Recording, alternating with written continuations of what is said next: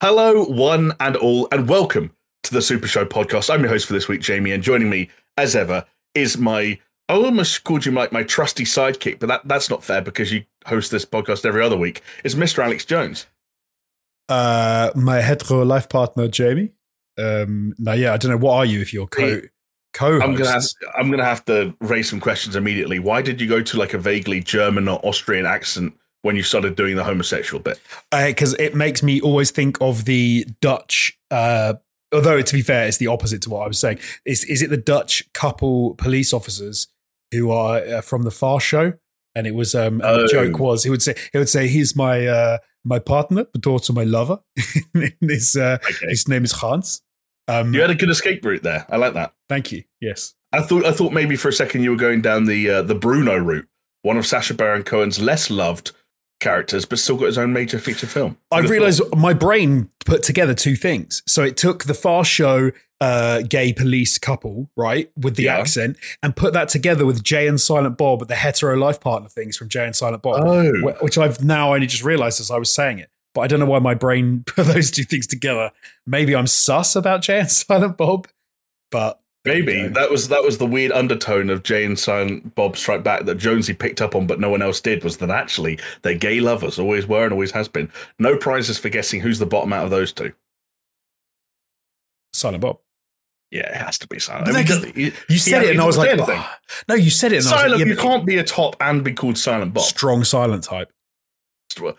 He does give bear qualities, I guess, which is again apparently desirable in that community. And there is the bit in, I think it's Mallrats, where Jay is just completely, is it Mallrats? Where he's just missing like everything. And then Silent Bob just like screams at him. And he's like, the name on the thing. He just like loses his shit. And he's, that's that's the benefit of writing the movies that you star in, is you can give yourself all the best bits and all the best lines. You'd have thought we'd applied some kind of logic borrowed from that to this podcast and give ourselves good lines, good intros, smart ways to welcome people into the first 2 minutes of a podcast that's actually about video games. But no, we don't bother. We go right in with outdated and insensitive impressions and questionable conversations about heterosexual or even homosexual life partners. That is the Super Show guarantee, and it's what we strive to bring you every week when we sit down to discuss all the latest and greatest from the video games industry, and we do so on YouTube. More often than not, you can actually find us live over there on Monday evenings. This is an exception, as we've had to pre-record this episode. My fault. I'm going to be out of the city, not out of the country, out of the city. Nothing special, but it just means that we're going to have to we recorded this a day early, but you're going to be listening to it right on time, hopefully on YouTube. Or you could, of course, be listening to this on podcasting platforms like Spotify, iTunes, Google Podcasts. And, of course, if you want to join into the conversation, you have a thought or a take on anything you're about to hear in the next couple of hours, you can reach out to us on YouTube or on Twitter at SuperShowPod. Or, of course, you can just get involved in the comment section of the YouTube video, or you could just wait till we're live next week and come and visit us and chat with us live. We do, on occasion, for as disruptive as it can be to the podcasting format, respond to people during a live stream. Don't ask me why. We'll super chat so more often than not, actually. Is that a not very well veiled dig at me for when I just interrupt? I think we're better off for it. And I also think, I don't know, if you're going to do a product that's live streamed, no matter, even if you're live streaming it for the sake of convenience, which I guess we technically are, I think you've got to lean into the fact that it's live. And everyone knows the feeling of being in a chat and spamming the same message or the same question over and over again and feeling ignored or not seen. And I don't know. I tend to, so there's a couple of things. I want to prove that we're live in some respect. The only reason I say me is because I'm the one who can see the chat. Jamie can't, or Ixan can sometimes, but often can't see the chat. So I'll be the one who responds to people live, or raises them so Jamie can hear the point as well. But sometimes I want to let people know, hey, we are live and I can see what you're saying. And sometimes people do weigh in with really good comments just to help us along. We don't tend to react to things as people say them if they're just getting involved in the conversation, just because obviously that would kind of derail things and would be a bit weird for our audio listeners after, and even YouTube listeners after the fact. No, I think a couple of weeks ago, there was someone interjected with something really useful. I cannot remember for the life of me what it was. But there we go. Yeah. You get useful information, you get thought-starting questions, you get all of the above. And like Jonesy said, we still have more people watching and listening to this podcast after the fact, so that is still the primary audience we have to cater for. But there is nothing wrong with a cheeky little question or a thought starter coming from the chat. And Jonesy, that's actually something that happened last week that we have, kind of integrated into the podcast for this week, and maybe in perpetuity as well, depending on how people feel about it. New feature. Yeah, it's a new feature courtesy. Am I right in thinking it was from Pastors Guild, one of our patrons? I believe so. I think it was a super chat on last week. This was a good suggestion, a good idea.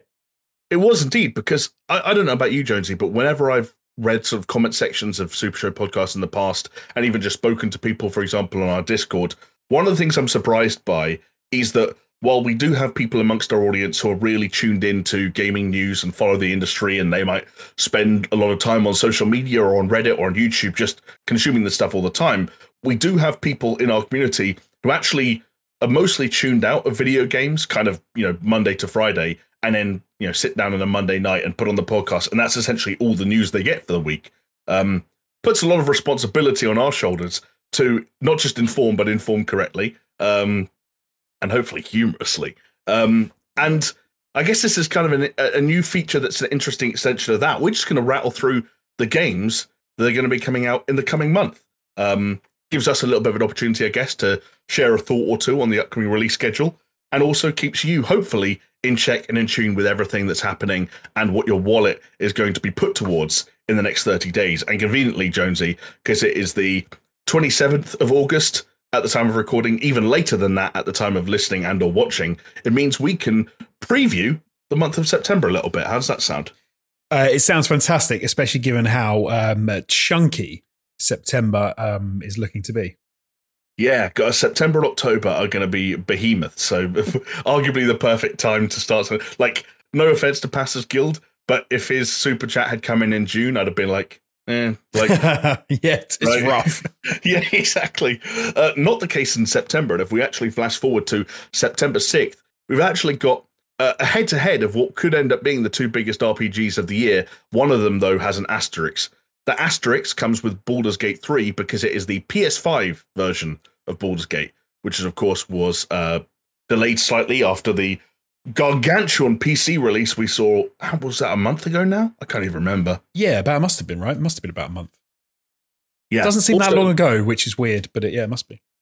Yeah, exactly. Like, it's one of those things where you try and, if you count how many podcasts ago it was that we were talking about how big that game was, that felt like at least 3 podcasts ago. And then for the game to have got that big, it had to have been out for at least, some portion of a week. Are you doing some live Googling? I'm doing live Googling, indeed. I can see the eyes are moving. He's scanning. This is ChatGPT in effect. I'm ChatGPT incarnate. Was the you're reading. 3rd of August was the release date. So yeah, you were right. There you go. Yeah, so Baldur's Gate 3 on the PS5. And it's also worth noting that this past week, in fact, at Gamescom, Phil Spencer met up with the good folks at Larian Studios and confirmed that Baldur's Gate 3 would finally be able to make its way to Xbox. Apparently the issue there, Jonesy, was console parity. It was really difficult to get split screen, which is a big part of the Baldur's Gate 3 experience, working on the Series S. And Xbox have a rule that every game has to be, in terms of actual, like features, there has to be parity between the two platforms. That parity has supposedly been waived for Larian to be able to get Baldur's Gate 3 on Xbox platforms. So, well, yeah, it's one of those. We need parity on both our less powerful and powerful until such time as we just can't have a game that works, and then we'll just throw out the window. Which I'd say, come on, I absolutely get it. Like, I think Xbox were trying to be accessible with the S, and I think the idea was that they didn't want to have like a 2-tier system of like S and X, and these are very different platforms. But at the same time, like I think it makes sense, right? If you cannot get it to run the same on the S, I think it makes sense to me. Yeah, I don't think anyone's actually going to be too bothered about this. There might be some people out there with Series S that are like, oh, I really wanted split screen, but then the alternative was not getting the game at all. Exactly. And I think when you phrase it that, yeah, exactly. Although one reason why Phil Spencer and Xbox fans don't need to be too salty about their wait for Baldur's Gate 3 is because the other game coming out on September 6th, Jonesy, is of course Starfield, which I don't know if you've been looking at sort of like the leaks and tidbits of information that have crept their way out now that that game is in the hand of journos around the world, but it's spicy. One of the most fun takes I saw that was apparently Phil Spencer gave them permission to talk about it purely because it was, I suppose, because it was a positive, was the fact that in a lot of the trailers and some of the gameplay footage that we've seen up to this point, there is some kind of like smoothness issues with some like movement in game. And I believe that Digital Foundry were given the permission to actually say this is not an in-game thing. It's to do with the export and the trailers and the way that they're being displayed online is causing that effect. But the game is slick and smooth, and that is not an issue, which I thought was quite, I can see why they gave them that that out to talk about that before the NDA was up. Exactly. And of course you give that exclusively to Digital Foundry because they are like the de facto kind of most trusted outlet, I think, of late when it comes to technical elements and performance, functionality in games. We're going to talk more about Starfield, though, later on the podcast. Moving on to the rest of September, though, sports fans and motorheads will be able to rejoice for the following week because NBA 2K24 comes out on September 8th. That's then followed by Ubisoft's The Crew Motorfest on the 14th. Quick little reminder as well that The Crew Motorfest, I believe, is going to launch alongside kind of like a demo-style release that is going to give you access to the first handful of hours of that game. So if you were considering pre-ordering The Crew Motorfest, maybe hold off a little bit because you might be able to play a chunk of it for free. Likewise, speaking of demos, Lies of P, the Souls-like game that stars Pinocchio, is coming out on September 19th. That's another game that is going to that already has a demo and that is going to be on Game Pass. So another reason to maybe hold off on purchasing that at full price. Although no such options if you are looking forward to Mortal Kombat 1, which launches on the same day, September 19th. I don't know about you, Jonesy, but I have mostly got my fill of Mortal Kombat action just by watching the fatalities as they've been uploaded to YouTube one by one. But you know what? I was thinking that maybe I'm going to get... I probably won't, but I was thinking maybe it's time for me to get back into a bit of Mortal Kombat with this. I don't know. We'll have to wait and see. It's like I said, it's a chunky month, and then October is the same, so it's going to be tough. Yeah, like Jonesy said, the month of September isn't even done yet because the latest entry in the popular Payday series is going to launch on September 21st. That's Payday 3, complete, as we learnt at Gamescom, with Ice-T's Heist, for those of you who have a love of both killing people, robbing banks, and hip-hop. And I think if you like all three of those things, then you probably also like Cyberpunk 2077. And that's relevant because the Phantom Liberty DLC will finally get released on September 26th. The first and only major expansion to Cyberpunk that is expected to launch around the same time as, if not slightly after, the 2.0 update, which Jonesy, as we learnt last week, is going to, top to bottom, shuffle the deck when it comes to Cyberpunk. Yes, big. It's weird because I was going to say like Starfield should easily be the biggest thing of this month. Mortal Kombat is big, but Cyberpunk 2.0 and Phantom Liberty, it's up there. It's definitely up there, which is totally good for a game which is now a couple of years old. Yeah, I'm in the process of getting a new PC courtesy of my work, and it's got a 3080 in it. And when I was talking to some folks this past week, both yourself and Chris and Steph and people like that, about what I was looking forward to really diving into when I had that new graphics card, Starfield was on the list. And the other thing on the list was Cyberpunk. Not just because, the Phantom Liberty update and the Phantom Liberty DLC and the 2.0 update, but also because they've done so much stuff to that game, even in the past year when it comes to like the path tracing and the kind of the really high-end ray tracing features they're implementing, the release of DLSS 3.5, which supposedly is going to have massive improvements to the game's performance when you are using various implementations of ray tracing. Lots to be excited about. And then we're going to round off the month with a game that no one here is going to be excited about except maybe me. But 97% of Europe is actually going to not just be excited about, but buy. And that is EA Sports FC, the first EA Sports football game post FIFA. No one's buying it. No one's buying it. No one's going to know what it is. No one's mum is going to know what it is. They're going to go in the shop and go, I tried to buy FIFA, but I couldn't find it. And same in Spain. And they're not going to buy it. And the kids are going to be getting all mad like, Mom, it's changed names. It's called EA Sports FC now. and it's going to go down in history as the worst launch of a FIFA game of all time. I mean, I'm not going to follow you all the way on that little anecdote, but I think there's some truth. I think there will be some confusion in retailers around the world. There will absolutely be parents who are ready for their annual visit to their local games retailer to pick up FIFA and are like, this is not FIFA. Like, why are you trying to sell me this? Why are you trying to con me into buying the wrong game for my son or daughter? I don't want PES 2. Give me FIFA. Yeah, exactly. What is this football club? I don't understand. So they should go round and just write FIFA on like a lined paper torn out of a book and just put it into the covers of all the game on the shelves. Or they just pull a Prince move. They should just call it the artist formerly known as FIFA, and then people would know exactly what's going on. Yeah. Stupid name. It's a dumb name. Stupid name to round out a stupidly busy, but equally as exciting month for video games to look forward to in September. I don't know how far Jonesy and I's pocket money is going to stretch next month. We're going to try and make as much use as possible, I'm sure, of features and services such as Game Pass as we touch as many of those titles as possible and bring you our latest thoughts and opinions on this very podcast. So if you're on the fence about any of those titles, all the more reason to stay tuned to this to our programming as we venture into September and try and bring you the lowdown on everything it's got to offer. Jonesy, you think that EA Sports FC is going to cause a little bit of confusion amongst gaming consumers? I have a nominee for something that is going to cause even more confusion and subsequently sell even worse. Do you want to hear what it is? Yes. It's the PlayStation Portal. First up, can we just the name? Yes, go for it. Do you know what's really annoying about that name? Is attempting to like look up stuff and information about the portal and typing in PlayStation Portal. Every link I got was just about the game Portal and Portal 2, which was annoying as hell. First up. Also, it doesn't make any sense because I get that they want to call it like the portable and it's a portal maybe to your PlayStation, but Portal is a terrible name. Yes. Also, PlayStation Portable is what PSP was short for. Which is why this isn't that, I'm guessing, yeah.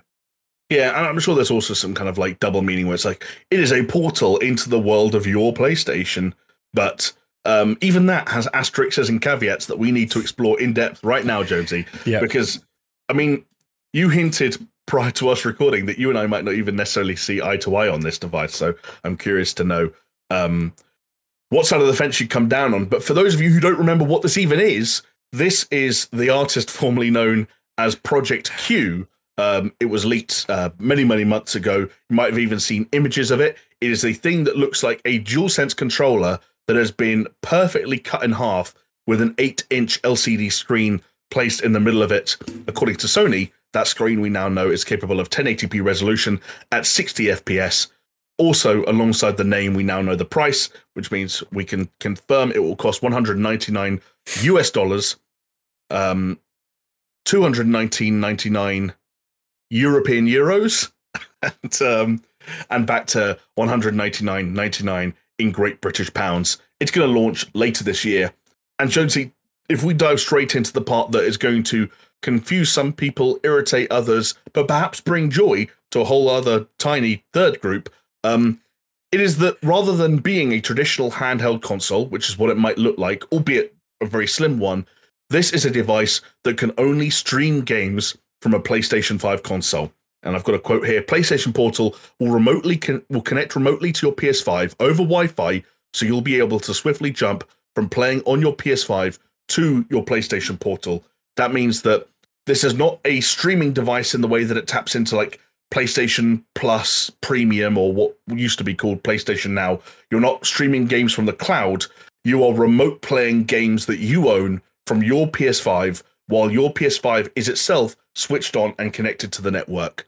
And while they do talk about here, and this is something you and I discussed prior, Jonesy, and kind of weird wording on a lot of PlayStation's part, you'll be able to swiftly jump from playing on your PS5 to your PlayStation Portal. It almost sounds like they're trying to advertise this as a device that you want you to take your experience off the screen and quickly put it on a smaller screen in front of you, as though you were perhaps still in the same room the whole time, or at least in the same house. This is a device, of course, that you could play from a hotel or from the office and so on and so forth, assuming your PS5 at home was still, as I mentioned, on and connected to the network. Jonesy, I'm going to let you kind of fire first, but just to kind of set the precedent a little bit, even at 199 US dollars or Great British pounds, which is, I think, less than some people feared, I think this is a really strange, perhaps even dumb device. I'm torn. Okay. I've been where you're at. I've been kind of in the thinking, actually, maybe this is quite a cool product. And now I'm kind of in the middle. And I'll give you my thinking for this. So first off, the price point, right? So £199, 200 quid, let's call it what it is.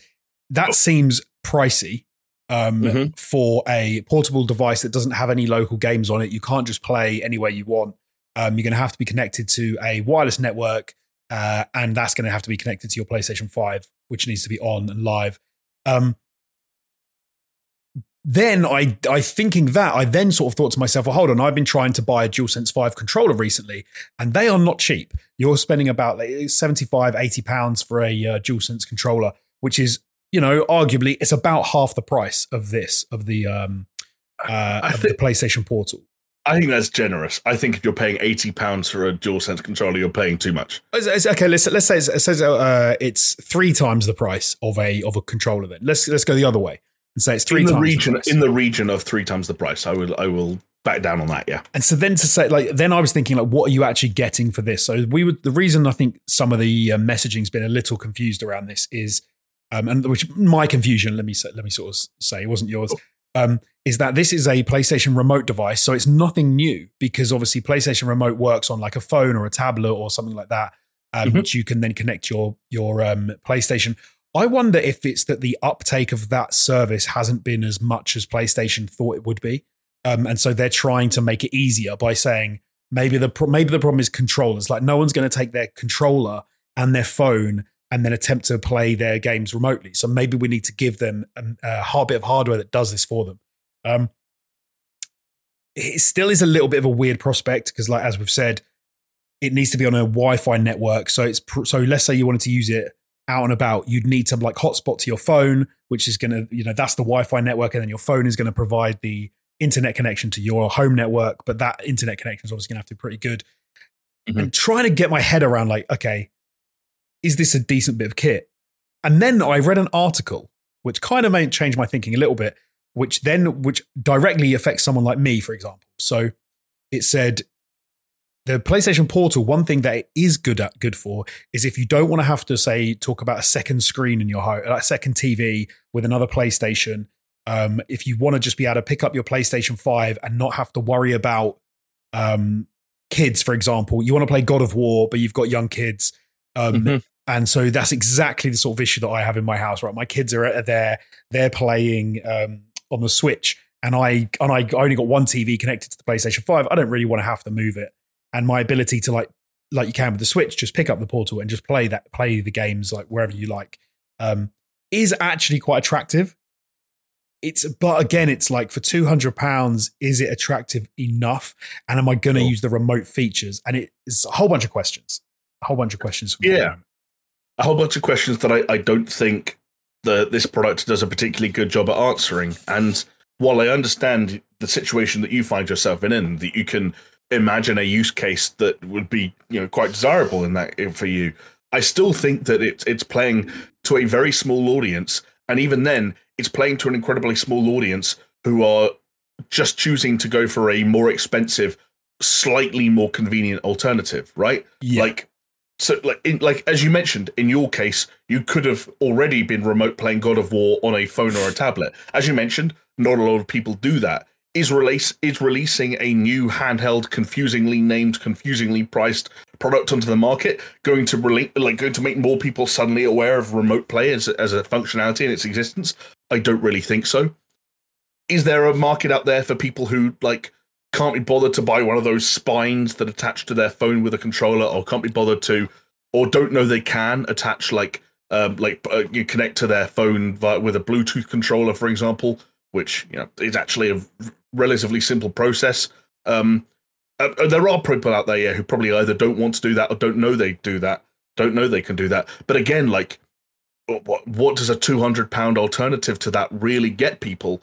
It's an expensive answer to a problem which doesn't really exist, but for ease. Exactly. And it's for ease for a very small people. It's a very small amount of people who have wanted to do this one very specific thing in this very specific circumstance and didn't do these other number of things because they found them too inconvenient. Like you're diluting it more and more until finally the pool of people left who actually should consider a PlayStation Portal for me is tiny, tiny, tiny. And there's also just the very strange situation where, for everything that's going on at the moment with cloud gaming, for as much cloud gaming as you have attested to in recent podcasts, could well be the exclusive feature of video games. Certainly here in the UK, we have the CMA actively fighting with multi-billion-dollar organizations to make sure that the cloud gaming future is as safe and secure hands as possible. And PlayStation do have some cloud gaming infrastructure. They're completely avoiding that route. They're completely cutting out the middleman. And now they're just having a system where, no, you're going to tap in directly to a PlayStation 5. You're going to have the purchases and the installs you have on your PlayStation 5. That all makes sense. But, then you're just in the weird situation where you're like, okay, I'm now playing a game. You're playing God of War Ragnarok. Your experience on the PlayStation Portal, right, is still relies on the quality of the connection and all the other latency potentially adding situations that are involved in that, right? So you might not have a flawless God of War Ragnarok experience, the same way you might not have a flawless Halo Infinite experience on an xCloud device, okay? Yeah. The difference is when a PlayStation Portal fan wants to play a different game and realizes it's not installed on the PS5, they then have to go into their library or the PlayStation Store, re-download that game to their PlayStation 5, hope they've got enough space on their PlayStation 5 for it to download, just to then stream that game again. If you're on an xCloud device, or if you're on NVIDIA GeForce Now, you just go and stream a different game. So you're taking the punishment of playing a game over Wi-Fi, whether it's the latency, whether it's the visuals, whatever it is, but you don't have the benefits that companies like NVIDIA and Xbox are offering people when it comes to the ability to just stream from a library of games. So there's all kinds of strange things about the Portal that it doesn't make sense to me. And the last thing I'm going to say, very briefly, is just competition. You're going to go to the store, you're going to see a PlayStation Portal on the shelf for £200. You're going to see a Nintendo Switch Lite next to it for £200. One of them plays great games natively. The other one lets you stream games you have installed on your PS5 over Wi-Fi.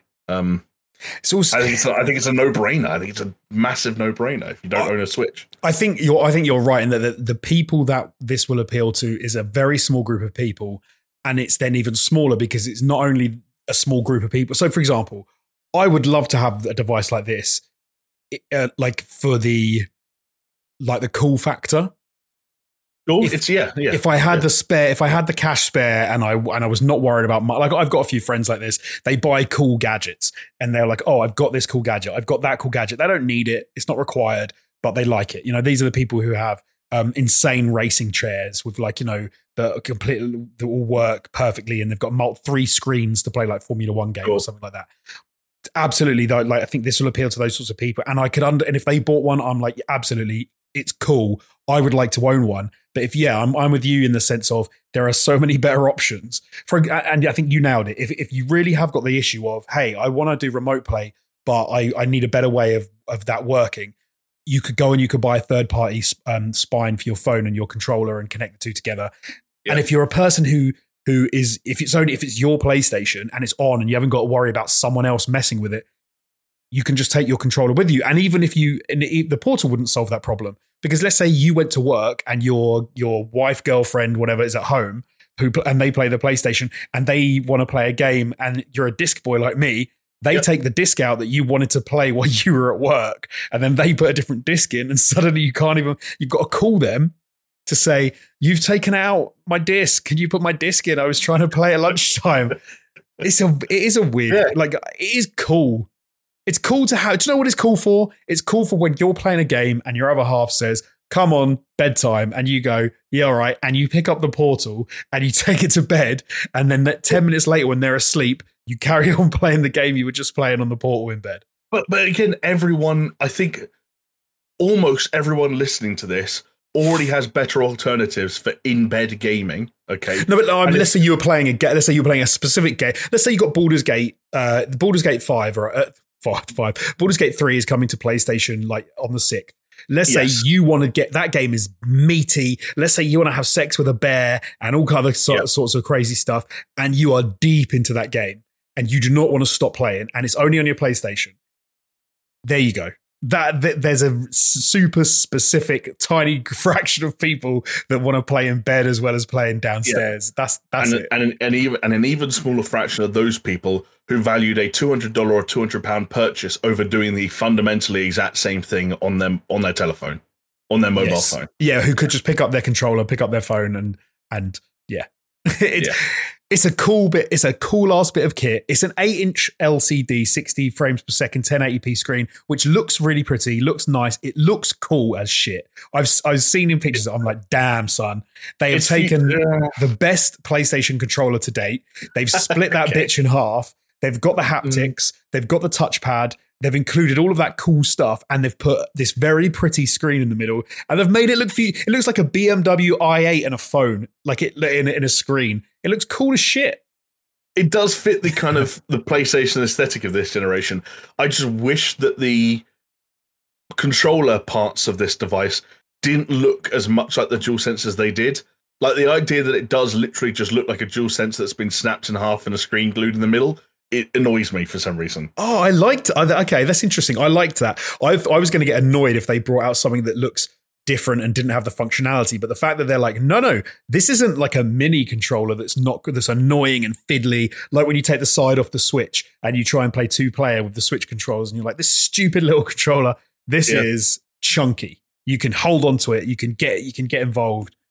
But but no, you're right. You're right, aren't you? Yeah. It's a product for no one. And I think the attach rate for this is going to be incredibly low, and I think it's also just another very strange step in an odd direction for PlayStation when it comes to hardware, given how much of a misfire the PlayStation VR 2 looks to have been with hindsight. You know, a product that I just feel like I haven't heard anyone talking about since the week it came out, nor have I heard of a PSVR 2 game you have to play since that Horizon game came out. At the launch of the PSVR 2. I don't really know what their strategy is. Yeah, I've read some sort of critical articles about the VR 2, just in the sense of like, yeah, it's cool, it looks good, but who's it for and what's it for? Yeah. Because there's no games for it. Totally. There's nothing to make it. I think Sony are... Do you know, this and the VR 2 kind of at this point feel a little bit like throwing stuff at the wall and seeing what sticks with regard to like this modern generation. And it seems a little bit like high up bigwigs in a room trying to come up with cool ideas and cool concepts and things and go, well, let's do this. What can we work? So for example, let's talk the cloud streaming, the fact that you can't stream to this cloud stream games to this. Yeah. Totally makes sense. You don't want to have a UI that means that you can cloud stream to the device itself. But then you say, okay, but can't you cloud stream to the PlayStation 5 and then stream from the PlayStation 5 to the portal? Sure. Yep. And you have to wonder if its compound latency basically makes that unplayable. And so they could make that work, but they're like, the experience is so bad that they're not doing it because it's just bad. I hadn't even thought about that compound latency. That's a great point. It just makes it even weirder. And like maybe to go back to your point, maybe they are in a position to throw shit at the wall to see what sticks, because their opinion is that like we nailed the one part of a generation you need to nail to be successful, which is the console. We did a good job. We marketed the right way. We found our audience. It's selling at the rate that we want it to, if not better. And we can maybe take risks in other places, or maybe half-ass stuff in other places.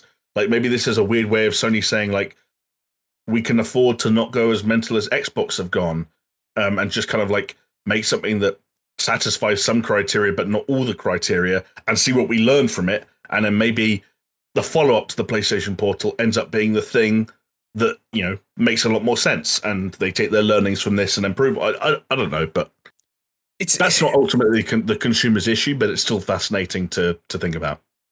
Yeah, no, it is. But what's bizarre to me is you're right. PlayStation have already won the hardware war against Xbox at at this point, before they got to the VR2 and the Portal. Just drop like another 3 amazing first party games, and you would have won the generation at this point so far. Yeah, like just come out with some absolutely kick-ass trailers for some insane first party games, like new IPs that people are hyped to play in the same way that like Ghost of Tsushima, Last of Us Part 2. Like, I mean, they are going to do that with Spider-Man 2. Like, Spider-Man 2 is coming. That's going to be wicked. But if they'd have done that 2 or 3 times over, that would be so much better than a PlayStation Portal or a VR2. I agree. And they could. The funny thing is, as we're reminded of constantly all the time, they could have faked it. Like, I love the idea of protecting studios when things aren't ready and certain things aren't, in a position where they can be shown or revealed or what have you. But Todd Howard obviously was at Gamescom this past week on Starfield promotional purposes, and was perhaps unsurprisingly asked once again about the Elder Scrolls 6, the game that they're making after Starfield, that at this point was announced over 5 years ago. And he's still kind of like coy as to whether or not he genuinely believes it was announced at the wrong time. Like, I think he said something like, I wish we'd been a bit more casual in the way that we'd announced it or something like that. Right. But it's like, no, people obviously want Elder Scrolls, but the fact is, 5 years later, it's still on people's radar. They're still talking about it. It didn't get leaked before they could announce it. People actually, even in the long run, don't mind if you make fucking bullshit video game announcements like a decade before they're ready, is what I'm getting at. No, they don't. They don't. As long as they want the endorphin rush that happens at E3 when they the endorphin rush of that logo more often than not outweighs the pain of waiting for Metroid Prime 4 or whatever it is. But what doesn't make sense is it's not even that, right? You could do the reveal and get the endorphin rush. But it almost adds to it. If you then take 7-8 years to get a game out, every E3, all you need to do is put out another kick-ass trailer and then include gameplay, and then include some more gameplay, and then they get the endorphin rush every time, and everyone gets even more excited every time, and you haven't actually got to deliver until like 7 or 8 years down the line. Most of the time, it depends how spaced out these events are, because we can all remember. Circa 2020-ish, when I think Deathloop just had one too many trailers at one too many state of plays, and people were like, "Yeah, we get it." Once a year. Coming out. I mean, do it once. Pick a big event every year. It doesn't have to be the same event. Pick one big event every year and just slide in another trailer, and people will just lose their minds. And then don't go Deathloop crazy. Just yeah. Just eke it out. I'd be in favor of it because me, like. The logo rush is real, and it is. I was disappointed back in June at that last PlayStation showcase. But Lord knows if they'd had a really quickly mocked up logo for a video game that's not coming out for 17 years, I probably would have cried, came, and shit myself at the same time, and been a lot happier overall. Imagine any game, new IP. You're like, oh, what's this? This is interesting. This is a bit of a logo and a bit of maybe a couple of lines as if it's the opening to a story, to a cinematic, and then it just fade to black and then comes up with a Naughty Dog logo. So simple. And everyone is going to go insane. It's the new Naughty Dog IP. Who cares what it is? Who cares what it's called? You've just made everyone shit themselves because of how excited they are, in the auditorium and at home. Happy days. Like just hire a voice actor. Just say to Troy Baker, like get your phone out, get the voice notes app up, and hit record, and then just say, "Do you really want to do this one more time, kiddo?" And then we'll just no, you can't do that. He's got to go another way. No, that's what we're gonna do. And then at the next PlayStation, we're gonna have a black screen, and we're gonna play that noise, and then have a Naughty Dog logo.png is going to fade on screen and then fade off, and you just have the biggest event of the year. Yeah, exactly.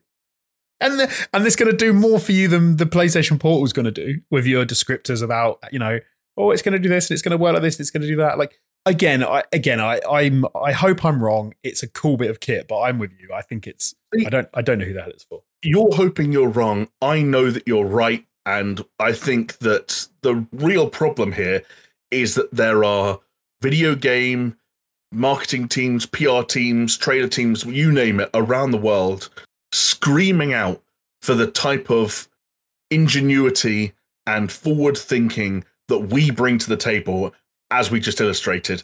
And the fact that we are sat here not pulling the strings on the future of first party studio releases from PlayStation, like, I think it's criminal.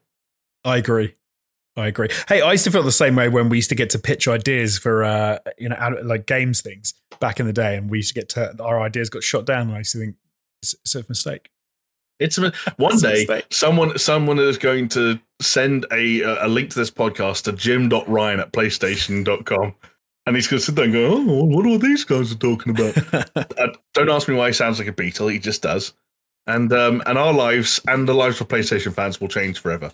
But for the time being, Jonesy, rather than changing the lives of PlayStation fans, let's aim not necessarily lower, but let's tighten our crosshair just a little bit and aim to improve the lives of SuperShow fans by giving them access, or the opportunity to access, a whole range of content, the likes of which they never even imagined existed unless they've listened to a single episode of this podcast before, in which case you have heard us talk about it and you've chosen to not partake, which is fine. That's your choice. And it's the choice offered to you by Patreon.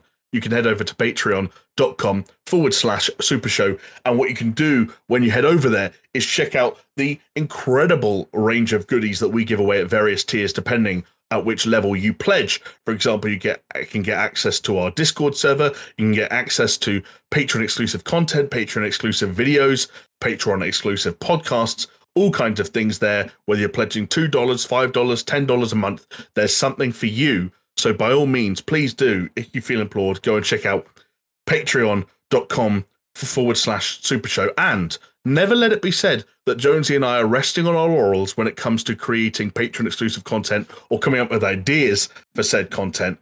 Because one of the benefits of being an independent podcast that is entirely funded and made possible by Patreon is you can come up with, stupid, ridiculous ideas that no one would ever actually watch or listen to in real life, but you can still do it for your own entertainment under the guise of Patreon content.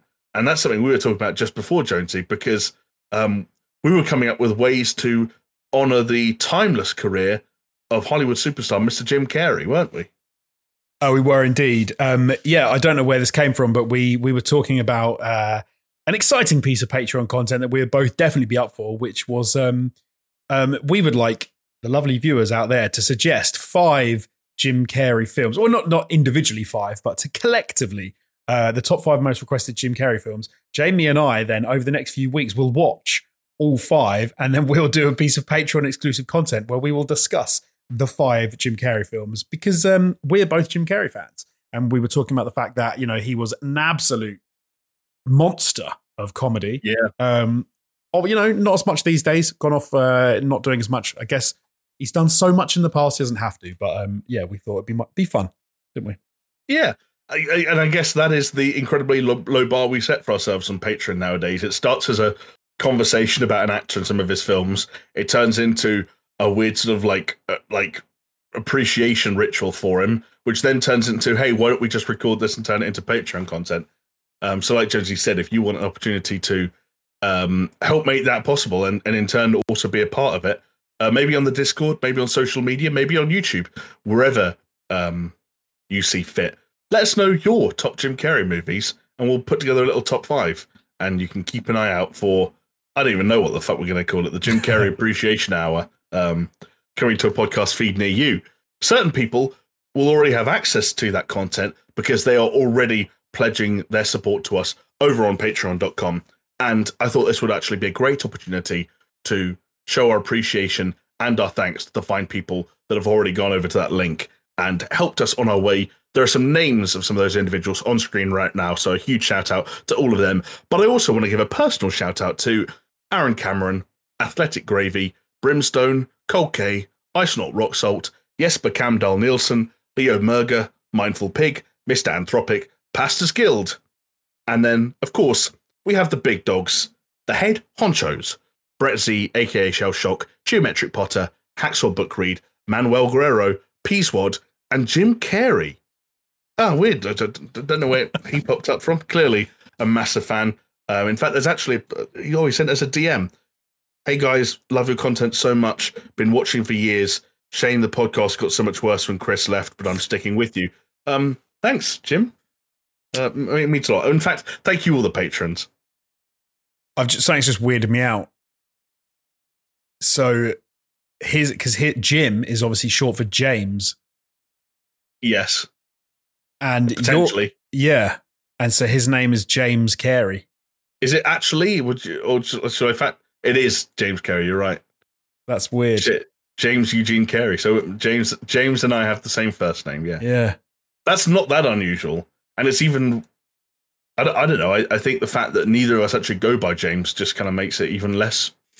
I tell you, I have that with celebs. Is like if you just called them by their first name, it's odd. So, for example, I always heard this. I can't remember who said it. I was listening to an actor talk about films, and they were talking about Samuel L. Jackson, and they just call him Sam. And they were saying, "Yeah, me and Sam were doing this," and I was thinking, "Who the hell is Sam?" And it's like because you don't, you know him. You wouldn't refer to him as Samuel L. Jackson. Yeah, a lot of people call Robert De Niro Bob. Bob, yes, yeah, which is strange. Very strange. Do you want another one and weird one that I thought would sound weird, and so I looked it up to see if it's real, and it is. Go on, Thomas Cruise. Oh yeah, that is weird, Thomas. That is just not right. Like you would not meet him and say Thomas, good to meet you. But also, not even his real name. Cruise is his middle name, and his surname is Mapother the Fourth. Mapother, Mapother, Mapother, Mapother. Thomas Mapother the Fourth. Yeah, is he from like fancy aristocracy or something? Thomas Mapother the Fourth. The Fourth seems like a fancy British thing, like you'd do, but maybe not actually. Maybe it's his dad was an electrical engineer, and his mother was a special education teacher, and they were both from Louisville, Kentucky, with English, German, and Irish ancestry. All right, there you go. That's the background for Thomas Cruise. Thomas Mapother the Fourth. Never let it be said that we don't educate people on this podcast when it comes to the full names and the origins of the most famous celebrities around. Tom Cruise undoubtedly going to get his own Patreon exclusive podcast after Jim Carrey's out of the way. But Jonesy, before you embark on a marathon of watching the latest and greatest hits from some of Hollywood's superstars, what have you been spending your last week of freedom when it comes to multimedia doing? Okay, I'm going to do something which we sort of said we wouldn't do. Here we go. Purely because, I don't want to bore people, but I would like to give a little shout out to a game that came out a while ago now. It's got to be, 2 years old now. It Takes Two. Oh.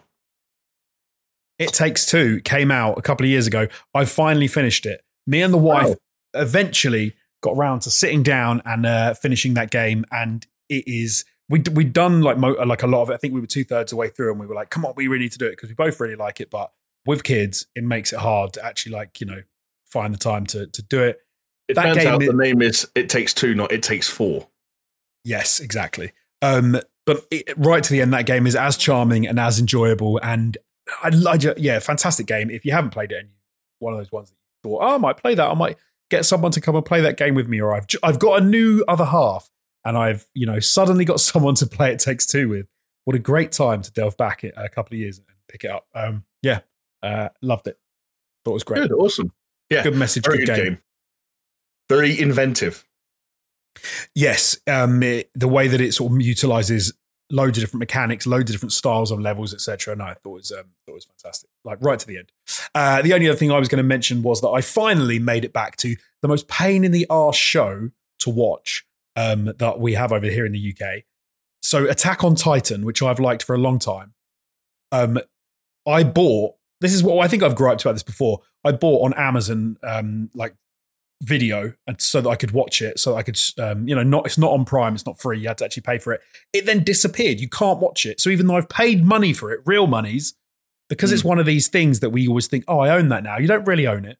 It got taken off Amazon. Couldn't watch it. I've bitten the bullet. I went and downloaded Crunchyroll and signed up, and I've nearly finished the entirety of the all 4 seasons of Attack on Titan, and was just reminded how wicked that whole series is. And like, I've enjoyed playing the games, I've enjoyed watching the series, and now that I'm pretty much finished, I've loved it and think it's fantastic and well worth, the 14-day free trial period on Crunchyroll if you haven't. Well, I was going to say, I'm glad it's held up because sometimes, when there's a big gap between when you started watching something and when you can get back to it, or when you watch something over an extended period of time, it doesn't maybe always age gracefully, or getting back to it isn't as cathartic as you made it out to be. I'm glad that I started again. True.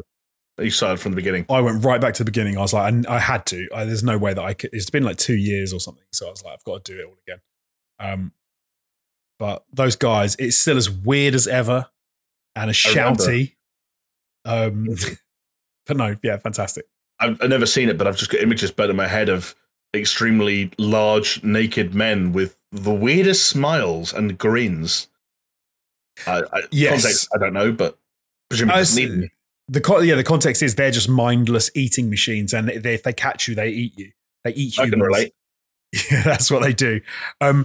One thing that I was really hoping, and has paid off massively so, especially not just in the 4th season, but the end of the 3rd season, was, are we going to find out what the hell is going on? Because often in this day and age, sometimes you don't find out the backstory. You don't find out where it came from. You don't find out any of that sort of stuff. You do in Attack on Titan. They go deep into the lore and the story and where stuff's come from and what the hell the Titans are, what the walls are, etc., etc., etc. So yeah, in a way that doesn't shit all over the fact that you've been enjoying it for the past however many seasons. In a way that kind of because sometimes you get the explanation for something that was a mystery and you're like, actually, I preferred the mystery. There is a little bit of that. Okay. I feel like it could have been a bit more, but I'm perfectly happy with what they've done. It's not. It fits with everything else. It's not like they've suddenly come out of left field. Like there's other things that have happened, and you're like, oh, okay. Well, to be fair, the whole thing fit. They obviously knew what they were doing. It wasn't like a tacked on bit of exposition. It's like it totally flows with the story. But yeah, it could have been a little different. But then that's like we always say, it could have just been a different story. If it was a different story, it'd be a different story. Right. Exactly. Yeah. Plus, claiming you knew what you were doing from the very beginning. We were talking about the Matrix trilogy not that long ago, and the extent to which that's ever actually true can be drawn into question at times. Yes, that absolutely. The question, though, for now, on everyone's lips, Jonesy, is seeing as you have for at least a little while longer, I'd imagine, even if it is a matter of days, a Crunchyroll subscription with your name on it. A, are you now a weeb? And B, are you going to start another anime series before you go? I might do. I'm not a weeb, but I might do. I'll see. I don't know. I need some suggestions. I don't know what's up there. I know everyone's going to be like One Punch Man, and what's the other? They're going to say One Punch Man. They're going to say One Piece. One Piece. They're going to say Naruto. They're going to say Neon Genesis Evangelion. They're going to say... You are totally lost me now. I'm well out. Something like Attack on Titan. I don't want stupid, endless, annoying characters, even though some of the Attack on Titan people definitely fit that. I like a story, a narrative, intrigue, a bit of mystery, something like that. Yeah. I do. I'm not being facetious. I don't, when it comes to anime, I've been told off enough at this point by people on the online. There are definitely animes, I'm sure, that will tick that criteria. Especially we've all seen at a certain point, saying you don't like anime is just having a weird issue with either animation of a certain style or animation from a certain part of the world, because it says nothing of the kind of the genres it can cover or the kind of stories it can tell, right? Because fucking hell, as soon as Netflix get involved and make an anime based on Cyberpunk or Castlevania, then all of a sudden these people who have been calling other people online weebs for generations are like, oh, actually anime's good. It's no, it just so happened that a company that you've heard of made an anime based on a property that you knew about already. You still feel the same way about anime. Yes, no, absolutely. Anyway, completely.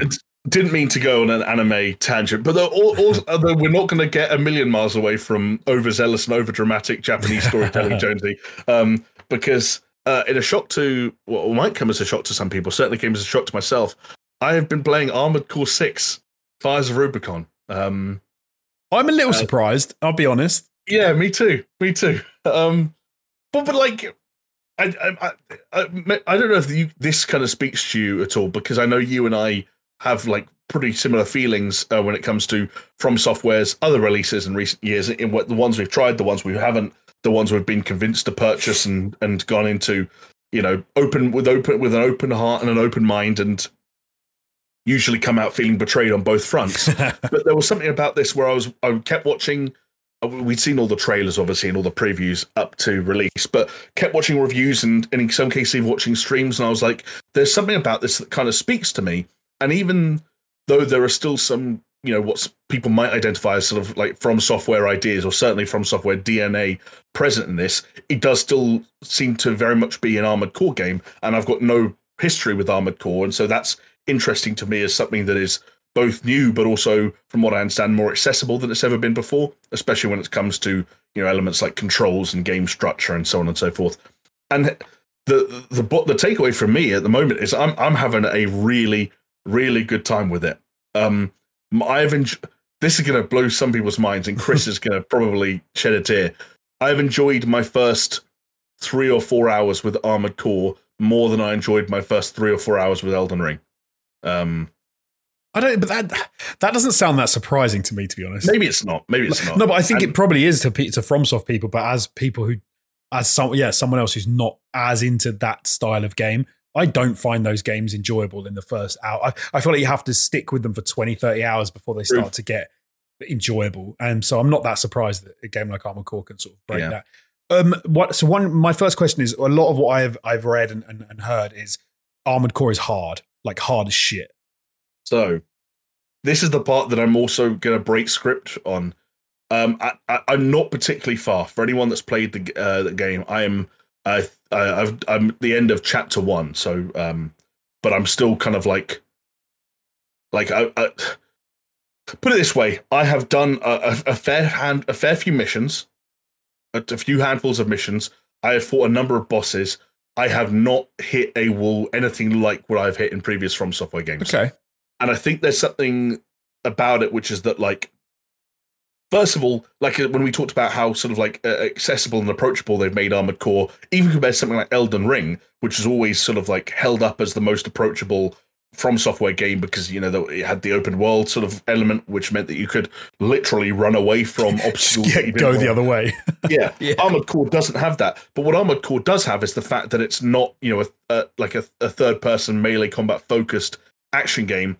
It's a third-person mech game that has far more in common with third-person shooters that you and I would have played a lot more of. Right. Than, like, you're not like fighting an enemy the way you're kind of like trying to figure out at what frame their sword is going to make an impact with your skull so you can time the world's fastest roll. Like, you're a fucking mech. Like, you're flying around a battlefield shooting 2 machine guns and 2 rocket launchers at once. 99% of the enemies in Armored Core, outside of the bosses or mini-bosses, like, die super quickly. There are missions in this game, there were entire missions in this game and entire chunks of this game that even the most beginner gamers, people with just the most foundational elements of like third-person shooter understanding, will complete without even having to heal, let alone dying and having to quit. It doesn't feel like it's designed to be that same kind of. It doesn't feel like it wants to teach you lessons in death through death in the same way that their previous games have. And as such, there's not as much punishment on death. You're not collecting a resource that you drop when you die. You're not then going on corpse runs where that resource disappears forever if you die again.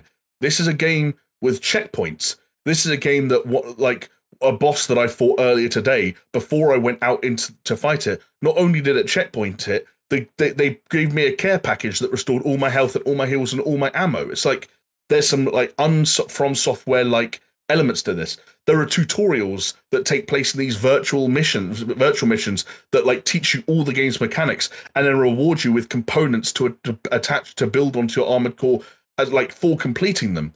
Like there's a lot going on here that feels like a lot more my speed in difficulty terms than previous games have. And that's not to say it doesn't get hard. There are boss fights, and when you're in the middle of them, you're like, oh, I remember who made this game now. Yes, yeah, absolutely. But no, I'm with you though, in that for me, it's nothing to like. It's not that FromSoft games are hard. It's nothing to do with how hard they are. It's the fact of like they are hard. but they don't. But then they don't. You can just grind and cheese, and then you can eventually get to a point where you can do it. Yeah. And I'm like, but I don't. Yeah, I would much. I don't care if a game's hard. It's just that I don't want it to be a grind to play. And it sounds like this is much more my. Yeah, I would agree. It sounds like it's much more my speed in the sense of there's fun to be had in the getting better and the improving and the learning, as opposed to like, oh, you've just died for the 50th time against the boss because again, you know, in a like a Demon Souls or whatever it is. Yeah, I have died. I have restarted a mission, but like there's a boss that you fight fairly early on. I think it's called the Juggernaut. And it's this minor spoilers for Chapter 1 of Armored Core 6, but it is this massive like tank-like enemy that also has tank-like mobility, but is slightly faster. And also in Armored Core, tanks can drift, which kind of. But its main weak point is that is behind it, and getting behind it is really difficult if you kind of stay at a distance. And staying at a distance is what you kind of feel inclined to do a lot in Armored Core, because when you are not sprinting, but when you press B, you go into this boost mode, and you might have seen that. That's when there are like jet streams coming off like the feet, depending on if you're a good or bipedal Armored Core.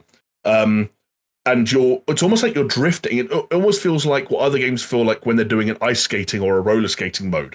Like that's what the momentum of that feels like. And when you combine that with locking onto an enemy, all of a sudden doing circles around them makes so much sense, because it's like you're ice skating around them and shooting at the same time. But then this was an enemy where it's like, well, if you do that, it can rotate faster than you can rotate around it. Right.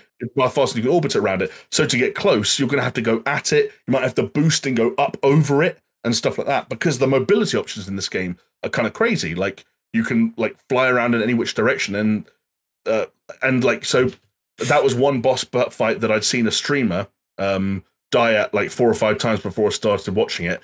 I defeated him the first time I fought him and had 2 heals left. Nice. And I'm not good at these games. I just think it makes more sense to me than Elden Ring did for some reason.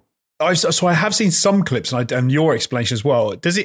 Is there sometimes it feels a little bit like, do you remember Vanquish, which I absolutely loved? No. That was you had this ability to drift slide, and it was like a running shooter game. And some of the stuff I've seen and your description made me think, I wonder if it feels a little like that with how mobile you can be. And I loved that game. I thought the game was fantastic. I honestly, like, Vanquish was cool, and there are maybe some like aesthetic elements that are comparable to Vanquish, but like the mobility doesn't feel like Vanquish. No, like you feel somehow, despite being in a 10-meter tall mech, again, depending on your Armored Core, because of course there's this whole element of when you complete missions, because this isn't an open world game or even a semi-open world game, it's mission based. Pick a mission off a list, go there, do it. Mission ends, fade to black, pick another mission. Right. You get rewarded credits, you spend them on components, and you build your own Armored Core. And that could be everything like from like, there are bipedal Armored Cores that kind of walk around. Then you can get like tripedal or ones with 4 legs, and the benefit they have is that they can hover in midair. There are ones with a tank base where the legs are actually replaced with a tank. Okay. All kinds of things like assault rifles and machine guns and shotguns and rocket launchers and laser guns, different types of damage. You have 2 shoulder-mounted weapons, 2 hand weapons, and they are on the triggers and shoulder buttons respectively. And so if you go for like a really light AAC build, and there are also ones that have like inverted knee joints, almost like some animals do. Oh yeah. Or insects do, because it means you can they can jump higher and jump faster and stuff like that. Like some of the mobility in this is like really, like it feels fluid in a way that like actually I think, I'm not going to say it would put Vanquish to shame, but like when you watch an Armored Core gameplay trailer and you see it, like it's like I said, almost like it's gliding around the environment and like seamlessly taking off and then firing in midair, and then like all that stuff feels the way it looks like it should when you watch those gameplay videos and gameplay trailers. Which is such an important aspect of like, and it's not surprising FromSoft to pulled it off. Like they are masters of combat. Yeah, which makes sense.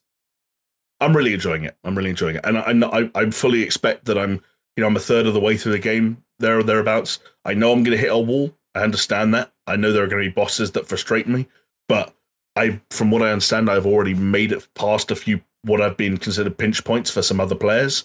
Certainly, like in From Software fashion, there is a boss battle at the end of what is essentially the tutorial mission, that I found harder than the boss I fought, 8 or 9 missions later. Right. But like a lot of things in From Software games, its difficulty is usually there to teach you something. And a lot of the times in this game, it's about like, hey, put it this way: when you start the game, there's a reason you're forced to use an armored core that has a blade or a melee attack on its build, even if you can immediately drop that as soon as you want. And it's because the game wants to teach you, like, hey, being close to someone and attacking them with your melee weapon is sometimes more important and more viable than keeping your distance and having like long range weaponry, right. Even if that's ultimately what you want to do when you have the ability to completely build your AC from scratch. I talked a lot there, but it made a stronger impression on me than I thought it would. So I just wanted to give it a shout out. I apologize. No, nice. It's good to hear. It's one of those the footage I've seen of it. I'm like, I don't think I want to play it, but hearing you talk about it makes me think, okay, maybe at some point in the future when it's like come down in price and it's on a bit of a sale or something. Totally. Like if it's ever on sale or for free on a certain service, especially like people who haven't been converted to From Software yet. Like, and if you're watching those trailers and thinking there's something here that might be for me, then that's, consider it. It's not like there's anything coming out in September that people are looking forward to or want to play, right, Jonesy? Absolutely. Speaking of the game, if you did want to play some of the games that are coming out in September, and maybe you did want to put your Armored Core 6 money to one side and wait for a game that may or may not be coming out on, September the 6th for us regular plebs, maybe even earlier if you're going to go fancy and buy deluxe versions of the games, the only piece of advice that I would give you is try not to buy it from an individual who has stolen it. Because that is something that happened, Jonesy, in the past week with Starfield, which is the game I was not so subtly referring to. Although, before we get to the matter of stolen property and the Shelby County, Tennessee Sheriff's Office, I'm going to skip right to the fact that us gamers care about, which is that the individual who ended up getting an early copy of Starfield decided to share the love with the rest of the world online and leaked footage of the highly anticipated open world sci-fi RPG. So on August 22nd, about 5 days ago, footage originally went viral. Jonesy, no prizes for guessing the fact that the first Starfield footage or significant Starfield footage to leak online was vertical and grainy footage filmed on a mobile phone. Naturally, though, it then got reposted around various social media sites.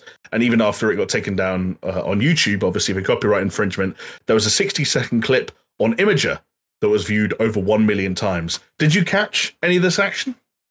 I didn't know. But at the same time, like I feel like when this happens, I'm like, I don't want to see it. Like, I'm not interested in seeing a shit version of that, opening parts of that game. I'll wait a week and a half and see it as it's supposed to be when I play it, like, on Game Pass. I totally get, like, if you want to see it, like, I'm not telling people they shouldn't, but I find it odd that some people who are anticipating that game would go, do you know what? I want to see it as crap as I possibly can. Right. In grainy mobile footage. What if it's just about seeing it in general, right? Like, you're someone who has already made the decision, even though Game Pass means it's not a huge purchasing decision, that you're going to play this game. What if there are people out there who are like, I just want to see what this game looks like because that's the way my brain works.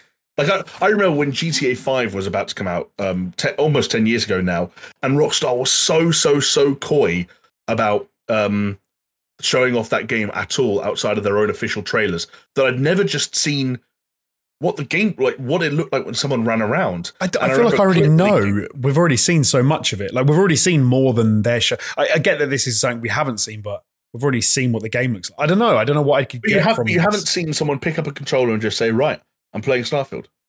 This is the pace of the game. This is what I'm doing moment to moment. This is what the combat looks like when it's not orchestrated. Yeah, no, that's fair. But then I suppose if I'm going to watch like a leaker do that and the footage isn't great, then at the same time I'm like, I don't really know if I'm getting if I'm seeing at least what's a fair slice of that game anyway. Like, I don't know to what end. I don't know what build. I don't know what they're playing on. Like, so many different things that are going to come into question. Mate, there was a little part of me. If we went back 6 months and this had happened, then I'd be a lot more likely to like watch it. But given the fact that it's coming out so soon, I don't know. Like when the embargo is going to be up for the reviews, it's not going to be like that long. I'd rather wait for that. Yeah, you're right. I think the review embargo is 3 or 4 days away at this point. Right. Very close. But again, that's not to say that if anyone else, I'm not saying, people out there shouldn't watch it. If people want to watch it, I'm someone who completely ignores anything to do with games that I'm interested in playing in the weeks leading up to them coming out, just because I don't want any inkling of spoiler or of ruining anything. I want to go in fresh and be excited for the game. I get you. I just think that there's a line can be drawn before the point of spoiler, but still past the point of kind of like additional and sometimes even valuable knowledge about what the game just looks like. I guess. I agree. I do agree with you. I do agree with that. Yeah, games look different when they're just being played, and when you've never seen a game just be played, sometimes that you get this kind of. I get this itch, almost like where I'm like, I just need to see someone just run around with no real purpose. Yes, but I get that. I'll get that when the embargo's up and I can watch reviews of people playing it. Yeah. And they'll be playing it. Like, I don't know. It just, again, it's someone leaking a small section of that game. I'm like, to what end as well? Like, also, why have they done it why have they just filmed it on a phone? Like, they could have done a screen capture and uploaded it, which is a bit weird. I get the impression that this was an individual who was not the most literate when it came to video games or video game capturing. Right. There's a lot of information and reading between the lines, I guess, misinformation about how this individual sort of came to get the game and like what sort of line of work they were potentially in and so on and so forth. What we do know is that about 4 days after the 45 minutes of footage was originally posted online, Darren Harris is the name of the person we're talking about, was processed by the Shelby County, Tennessee Sheriff's Office. Information on their website lists a felony charge for $2,500 to $10,000 worth of stolen property, in addition to a misdemeanor charge for possession of marijuana and another misdemeanor charge for $1,000 or less of stolen property. What people online have suggested was that this person worked at a retailer or a distributor or something like that, and basically was nicking stuff kind of as it was making its way from A to B. They had one of the things that didn't help their cause, even if they hadn't been uploading footage of Starfield online, was that they had a store page, I guess, up on a Japanese e-commerce platform called Mercari, where they were selling a bunch of things. They were selling copies of the game. They were selling Constellation Edition copies of the game. And I had a look at this page myself before it was wiped. They had other random things, like, funny you mentioned it earlier, they had like a stack of like 20 sealed copies of It Takes Two. Right. So it seems like someone who, again, like works, I don't know if they work in like packaging and distribution, shipping, retailers, whatever, but like they took a cardboard box home one day and opened it up and it had 10 copies of Starfield in it. It's funny that I was just thinking, I suppose it depends on the game as well. Like if I'd want to see someone playing, like, and Starfield isn't one I'd want to see, because I'm like, look, it's gonna look a bit jank in places, but it's probably gonna feel real good to play. If you said if it was GTA 6, I might be like, because I've much less of a handle on what that game's actually going to look and feel and play like, and I feel like there'd be so much more that you could discover just watching someone run around for the first 45 minutes. Like, I don't feel like you could learn anything in the first 45 minutes of Starfield. It's going to be a lot of chatting. Yeah. It's going to be a lot of walking around and going, oh, hello, who are you? Blah, blah, blah, blah, blah. And I don't think you're going to learn much about that game and about how it feels to play and interact with the world. Maybe I'm wrong. I haven't seen it. Maybe there's more. No, I think that's fair enough. I mean, that seems to be what a lot of people were saying, is that it starts slow and then gets incredibly dense incredibly quickly. That seems to be the vibe for Starfield at the moment. Which is the least surprising thing ever, is that there's a lot of chat until they get you into a cool environment to actually like experience space. And then you're going to be, go and explore the galaxy. And you'll be like, okay. Yeah. Well, it's funny you mentioned exploring the galaxy, because I wanted to pick your brain on one other kind of thing that has got the internet rumbling over the past couple of days, after an image leaked online of someone showing a warning or a system, like an in-game message that appears on players' heads-up displays when they have walked too far in a certain direction that essentially tells them they have reached the terrain limit of that planet. Which we talked about. Yeah, now some people are under the impression that every planet is fully explorable, and that by extension, that means that if you land on a planet, got out of your ship, and put a rubber band around the left analog stick to have it walking forward, your character could walk forward for hundreds of hours until they eventually looped back around to their spaceship. We now know that this is not the case, and that after around 40 minutes of walking, you will reach a limit to the terrain. However, what I will say is, for anyone panicking, having heard that this game isn't going to be as big as you worried it might be, don't panic. There are a lot of asterisks to this. But if I, rather unfairly, Jonesy, got your gut feeling about that being something that was in the game at the moment, before I explain what's actually going on, what are your thoughts? Couldn't give less of a shit. Mm-hmm. Like, so I remember when we talked about this at the time, and I think you raised I think you even used a similar analogy. If I put a rubber band around my stick, could I walk from city A to city B? Like, are they actually physically in these physical positions, or is it that as I load down, from space into the atmosphere into the planet's surface, am I loading in a city and then I take off and fly around the planet and go to another city? And I think at the time we both said, I do not care at all if you can physically walk from city A to city B. That is not something. I think we even said about the very fact that you can't fly through the atmosphere yourself, and that it's like a cutscene. Or that there's no ground-based vehicles, for example. Yeah, is testament to that fact of that's not what this game is. And we've talked about it before with games when it is not selling itself as a No Man's Sky where you can seamlessly transition and you can walk around an entire planet and you can. That's not what it is. This has got, it's a game that has specifically set up areas where you're going to get missions and talk to people and fly your ship in. No, at no point was I led to believe that. And did I want to walk from, for 15 hours straight to circumnavigate like a small moon or something? Yes. Yeah. No, I don't think that's going to affect my enjoyment of the game one little bit.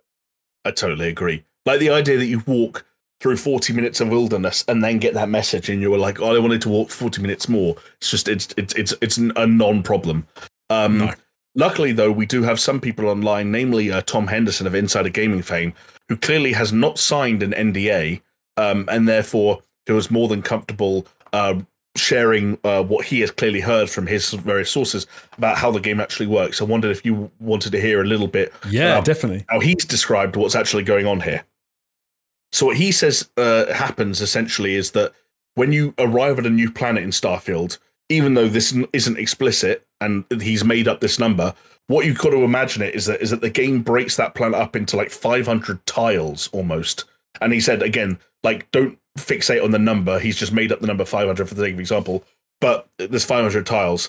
3 to 5 of those tiles, which the game will immediately tell you about, will be the kind of the POIs. So there'll be like predetermined landing points where it's like, well, if you land here, there's a base here, or there's a ship crashed here, and those get pointed out to you, and you can go and land there, and you can explore and do those things. You can also nominally opt to land absolutely anywhere on the planet of your choosing.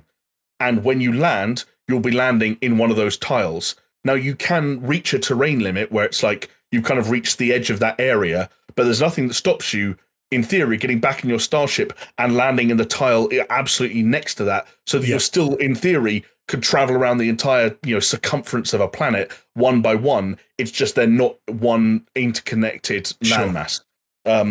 He also said that it's got a system whereby when you opt to land somewhere completely random, there are only 5 of those landing points that you can go to at any one time before they start overwriting the last one you made. So I guess that's like a thing of like, if you go to planet A and you're like, I want to land here, and just pick a random spot, the game will remember that landing spot so you can keep going back there. But if you stay at that planet to the point where you've got like, you're now landing your 6th time in a random area, it will forget the first area, which makes me believe that if you went back to that part of the map and landed in the exact same area, it'll be different. It will like regenerate. It's funny because it's like, look, all games lie to you. Games are not about telling you the truth. Games are about with the technology that they have on hand, creating the best experience for you in a way that is workable on a system that sits in your house and that is not the size of a football field. And so if they need to use tiling, if they need to use procedural generation, if they can only store like up to 5 points before they've stored 5 whole tiles as you described it, they can't store a 6th in the memory. And I'm not, people then try and break games to then make videos and then talk about interesting and just for interest as well, like interesting facts about how games are made. But to the average player like me, it does not impact my enjoyment at all, and actually probably means that you can enjoy the game a lot more because they can do more with what they've got available. No Man's Sky was a phenomenal success in a lot of respects and a lot of about games made procedurally, etc.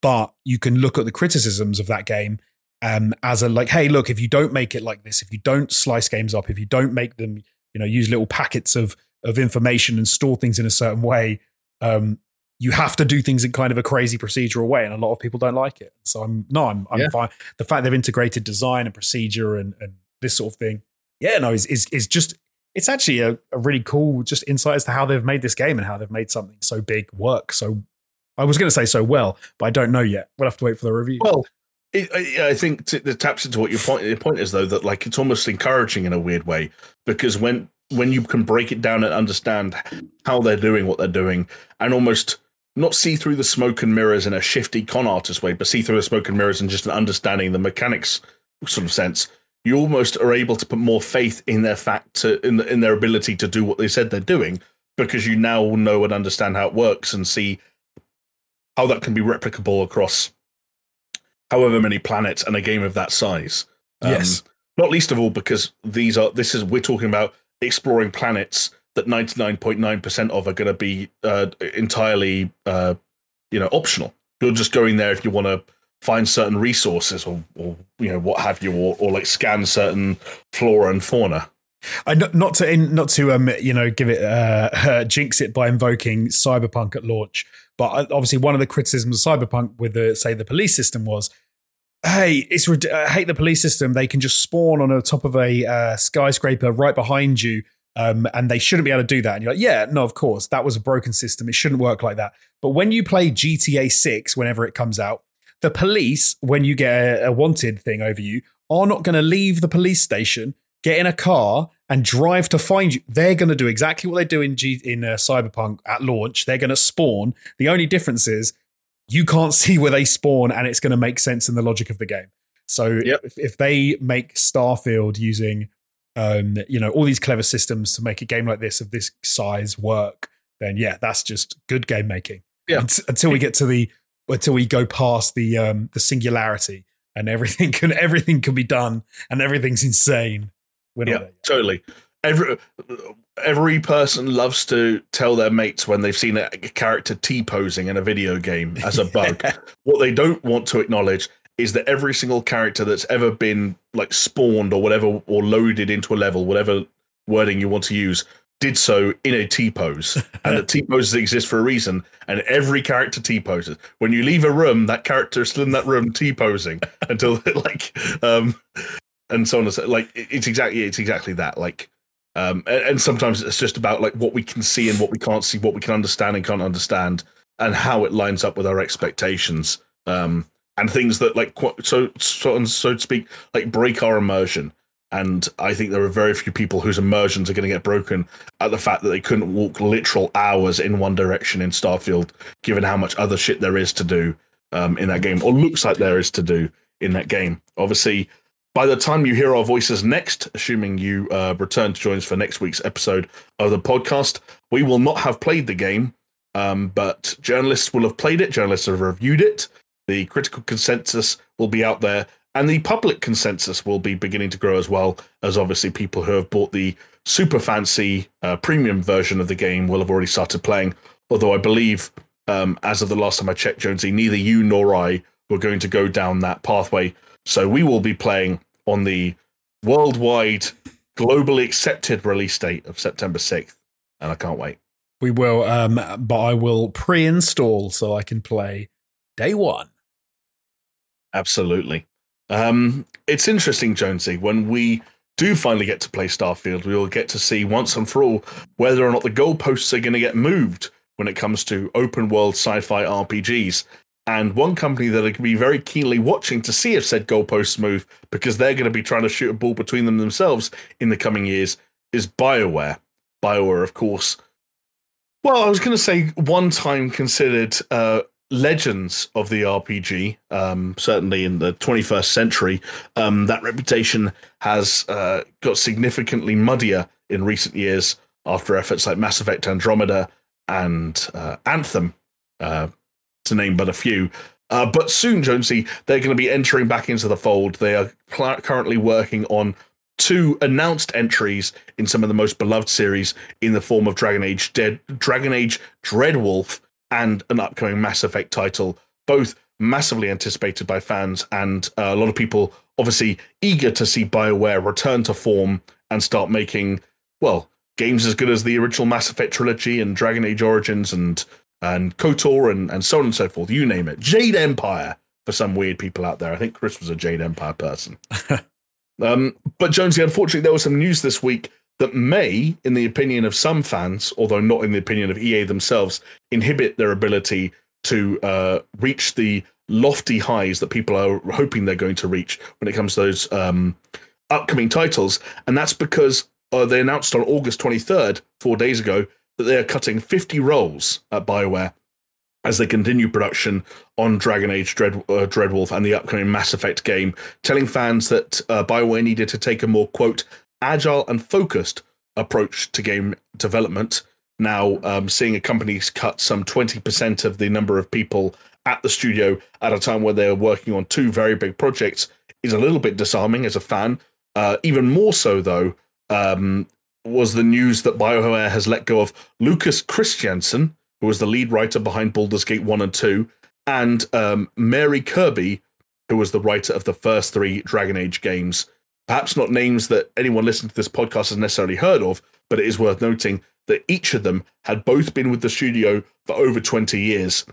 And are not just credited with being on the writing team of some beloved games, as we mentioned there, but also beloved characters from other games, like Lucas Christiansen, who I was talking about, lead writer behind Baldur's Gate 1 and 2, apparently also a really big player in the Mass Effect series. He's credited with doing a lot of the writing for Joker, the Seth Green voiced pilot of the Mass Effect trilogy, for example, a real fan favorite.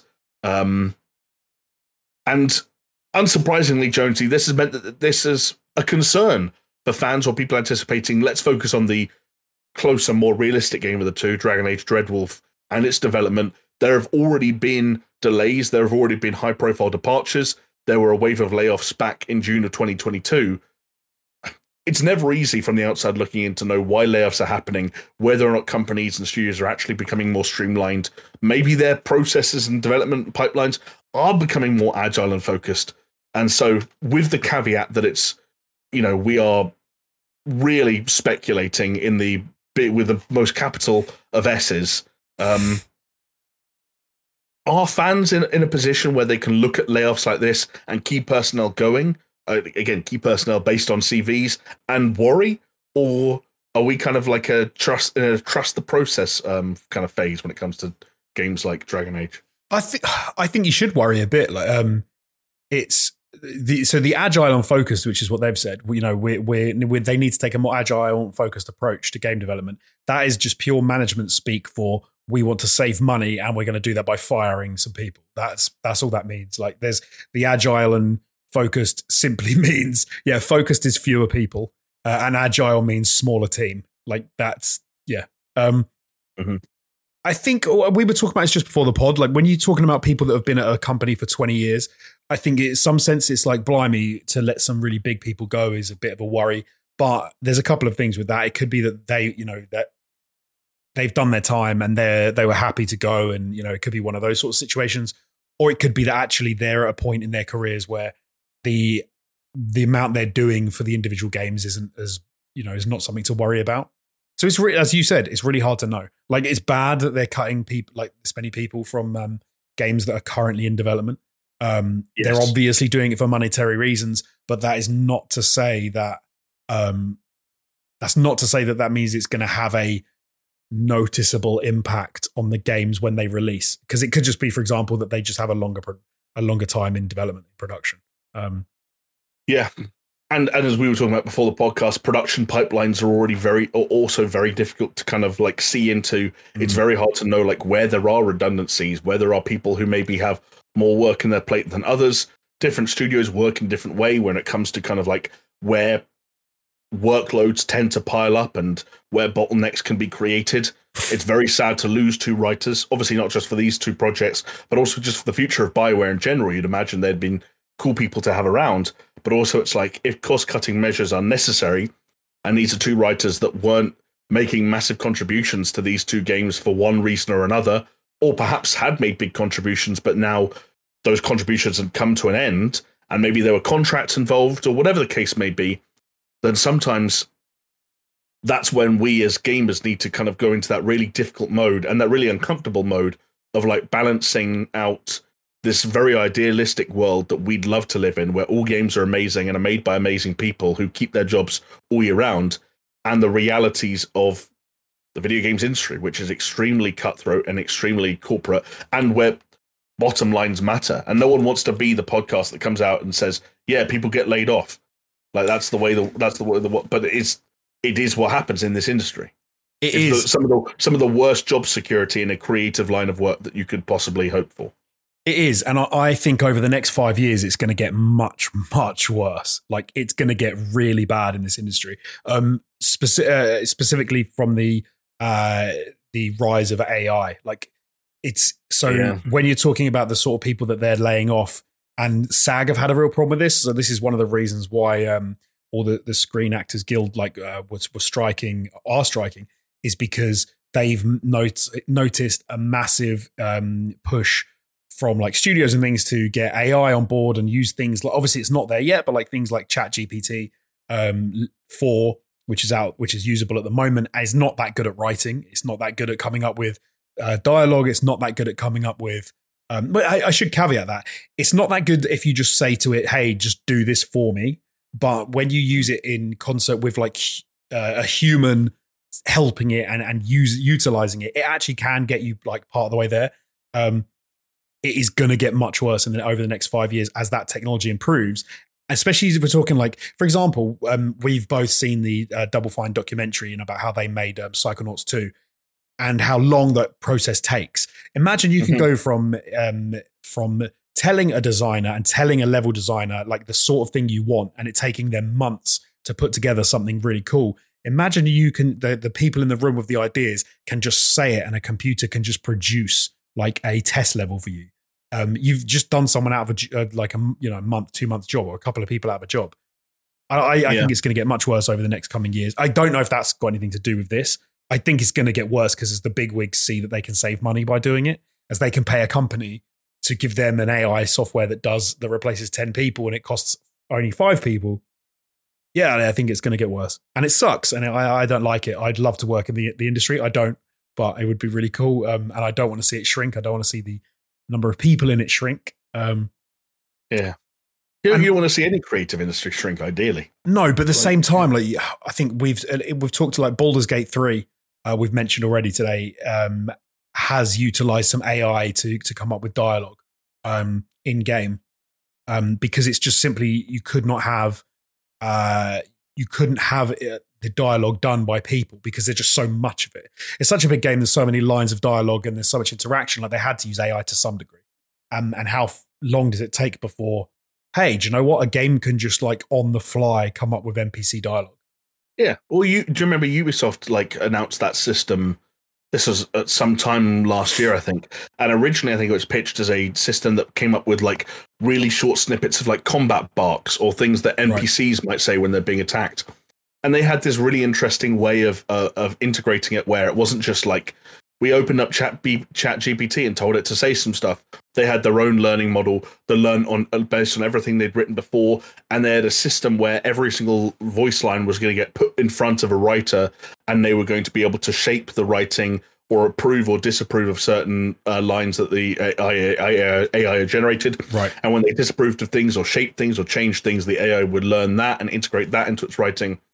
And And they were trying to make the argument, hey, we're doing this exclusively for this very small but like sometimes quite time-consuming part of video game writing, where no one who can design fucking planets and languages and races of aliens wants to sit there talking about like what a grunt says just before he gets shot in the head, or like writing like open quote, he's over there, exclamation mark, close quote. Like that's not.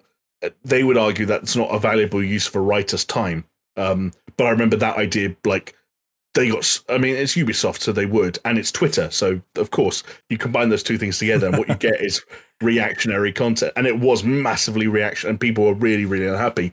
But I remember thinking, like, fucking hell, like, if there is an inevitability to the way AI is going to get implemented into the video game development process, at least they seem to be taking some amount of care to make sure that writers are still relevant, writers still hold all the control, and that there's still human beings who understand the game they're making on and what they're doing that are like having a final say over whether or not the legwork that an AI has done can be implemented in the final product, rather than just letting them run wild, which I'm not suggesting anyone has the idea of, but yeah. I know people hate it, but I suppose it's the problem is the slippery slope, right? It starts with, and it's funny because you say they were saying, oh, we don't want to waste writers on having to write this stuff. Like I remember my first job in television was transcribing interviews from celebs, and it was like, no one wants to do that. You could just get a software program to do that these days.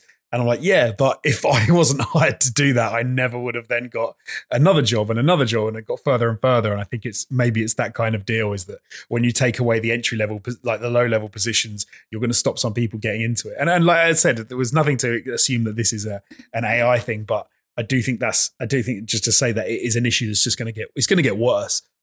Yeah, I think I was reading today, I believe that I don't know how true it is, but someone was saying Meta have got a ChatGPT 4 level LLM, and they've got another version coming, which is the equivalent of what ChatGPT 5 would be. And these things are almost like logarithmic, right? They're not just one stage on, they're like every version is like 10 times better or something. And they were talking about making it open source. And so you're just like, imagine a ChatGPT 5 that is open source, that is available to any company I've worked with in the past that needs you to write anything. You've just sacked off an insane number of like fresh out of university 21-year-olds who can't really write anyway. Like when they first start out, the amount of stuff you have to check and go, you are terrible at writing. You've just done them out of a job, but they improve. They improve and become fantastic writers, which is that's the other funny thing about video game writing, is that there's a lot of video game writing out there which is really heavily criticized by a lot of the same people that want to make sure humans continue to remain responsible for that bad writing. The irony, right? Yeah. They keep criticizing it and criticizing it, and when someone says we changed it, you're like, no. BioWare are one of those companies. Like, hey, we made you know how you've hated the last handful of games we made. We got rid of the people that wrote it. And then everyone's like, oh my God, but they wrote that thing I did like 30 years ago.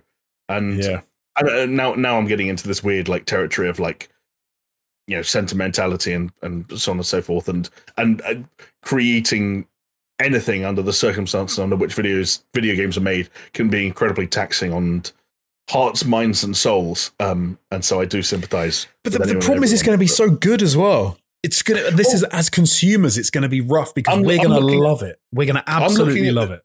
We've got a Google Doc open right now that tells us everything has notes on everything we talk about, so that we remember where we are and we have the facts and things in front of us.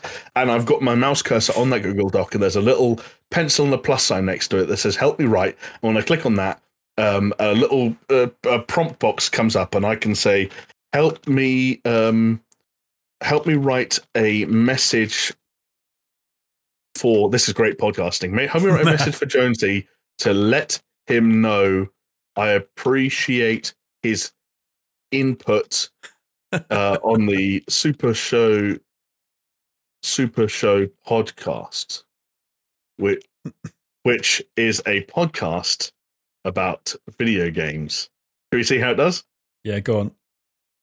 Okay. I believe this is called Google Labs, and it's implemented into things like Google Docs by default. Hey, Jonesy, I just wanted to reach out and say thank you for all your input on the Super Show podcast. I really appreciate your insights and expertise on all things video games. Your contributions have been invaluable to the show, and I know that our listeners have enjoyed hearing from you. I'm looking forward to continuing to work with you on the podcast in the future. Thanks again for everything. Best, your name. Yeah. And do you know what? You could sit and write your own thing. Why would you bother? Like, why would you bother writing anything ever? Like, if you're applying for a job, or if you're writing a cover letter, or you have to send a quote-unquote formal email to someone you don't know that well, all those situations in which we kind of choke up a little bit and we're like, should I say all the best, or or should I say thanks, or should I say just, you don't, it's gone. The funny thing is, the criticism often becomes, but it's not Terry Pratchett. It's not right. It's not Shakespeare. It's not. So you're like, yeah. Do you know who else isn't? The other like 2 billion people who live on this planet. Like, they aren't either. They're writing stuff like, "Cheers, mate. See you later." And do you know what? The computer's going to do that better. And that's true as well, as when people first get into writing and stuff, it's no better. But then on the other hand, like, go and read those, where you type something in and you like Google something, and then all this exact answer to your question pops up, and you look at it and it's obviously written by AI and it's terrible and it gives you no information. It doesn't answer the question. You're like, I hate AI articles. Like, that happens as well. But I think the reality for gamers is that I don't know how long it's going to be, but you will get to a point where you play an RPG game like Baldur's Gate, 7, for example, and you can interact with it like you interact with an actual dungeon master playing a tabletop RPG. And you can say whatever the hell you want and it answers it, and it works, and it lets you try whatever you want, and it is boundless. And NPCs are like actual mates. You can go to the pub and have a conversation. You could talk to an NPC for 25 hours and you have a really meaningful conversation about the meaning of life, but you're in the 50th iteration of Skyrim. And it's like, this is so strange. How's my best friend an NPC in this weird version of Skyrim? But that's where we're going. And unfortunately, these people that have lost their jobs are,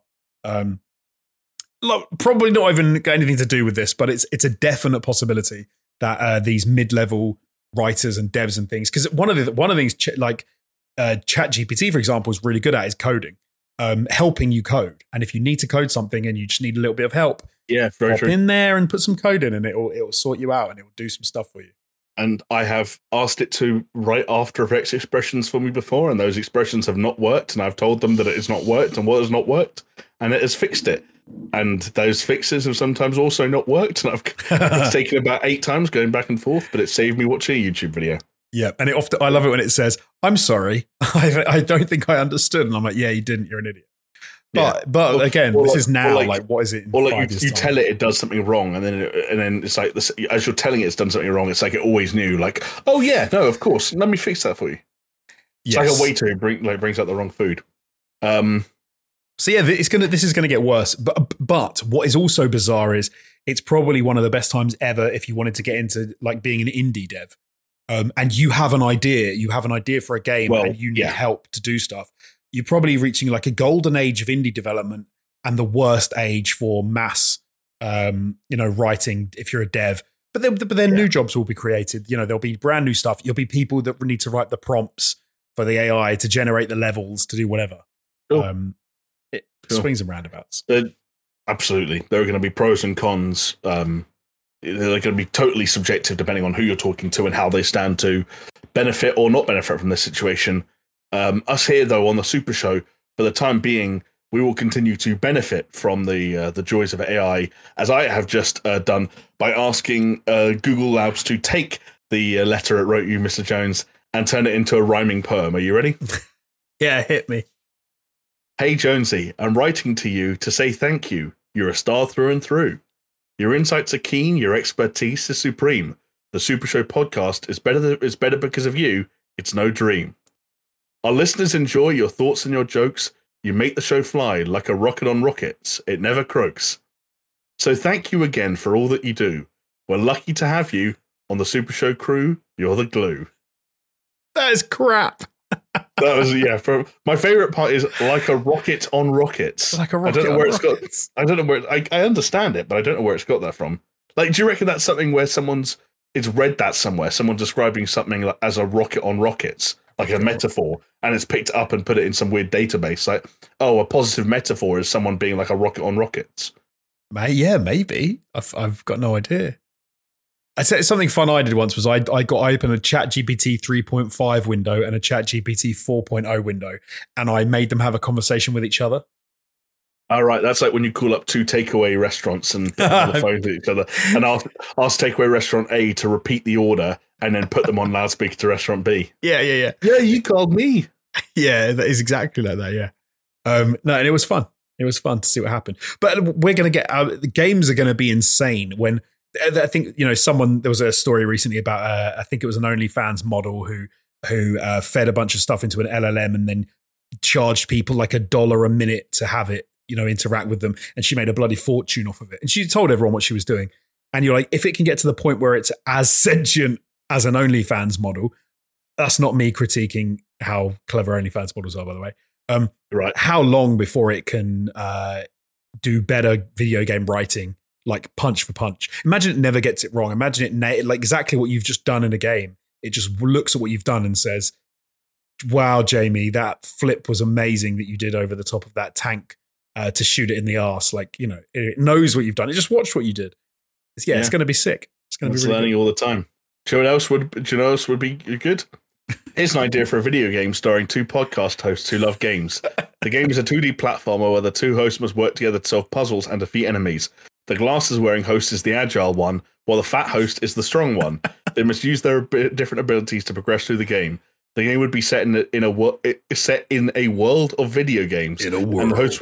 And the host would meet various characters from different games. The game would be full of humor and references to video games. The game would be called The Podcast Hosts, and it would be released on PC and consoles. That's great. I love how it misses out at every important facet of actually making it. It just says this is what it is. Yeah, it also, like, the only details it could provide, other than the game being a 2D platformer, are the ones I provided, i.e. one of us wears glasses and the other's fat. And everything it said about, like, how the game functions, solving puzzles and defeating enemies, progress through the game, set in the world of video games, meeting various characters, full of humor and references. Like, it's just, at the moment, that's just filler. But, it's still a fun exercise. It is. And if anyone wants to fund that game, then keep an eye out for the GoFundMe that will be launching inside the next 6 weeks. The podcast hosts coming to PC and consoles in the couple of years. 8 years time. 2031, folks. How old are you going to be? Doesn't matter. You'll be playing the podcast host, and that's all that does. And with that, Jonesy, I mean, you did. There was a sharp intake of breath. I heard. Do you know what I was going to say? The death of the games industry will be when you finish a game like The Last of Us Part 2, and you just type into your console, produce Last of Us Part 3, and it just makes it there and then, and you just play it. Because then it's like, what's the point now? In that case, I agree, but I am somewhat certain in saying that, like, nothing like that will ever happen in my lifetime. Oh, not to the extent that you're talking about it, in my opinion. Like, I don't think we're at the point where, like, I don't know what my lifetime is. I'm 30 now. Some people would have some pretty pessimistic outlooks on what my life expectancy would be. I understand that. I'm not going to indulge in them at the moment, but I just can't imagine, like, let's say in the next 40 to 50 years, you're going to take what at the moment is a $220 million 5-year endeavor for hundreds of people and, like, manifest it before our very eyes. I think we've agreed on a lot of the elements or ideas around AI and how they can and probably will, for better or for worse, be implemented into the game design or game development process. But, like, AI being able to make a game, it just, like, I don't know. My brain won't let me follow you there, I'm afraid. So I just had a quick look to see what games came out the year you were born 30 years ago. Assuming, like, let's say you make it to 60, so in 30 years' time. So where were we at 30 years ago compared to where we are now, to give us an idea about where we could be? So Street Fighter 2 Turbo, yeah, Disney's Aladdin, okay, Dragon Quest 1 and 2, yeah, yeah. So I when you look at those and you look at where we're at, I think you're wrong.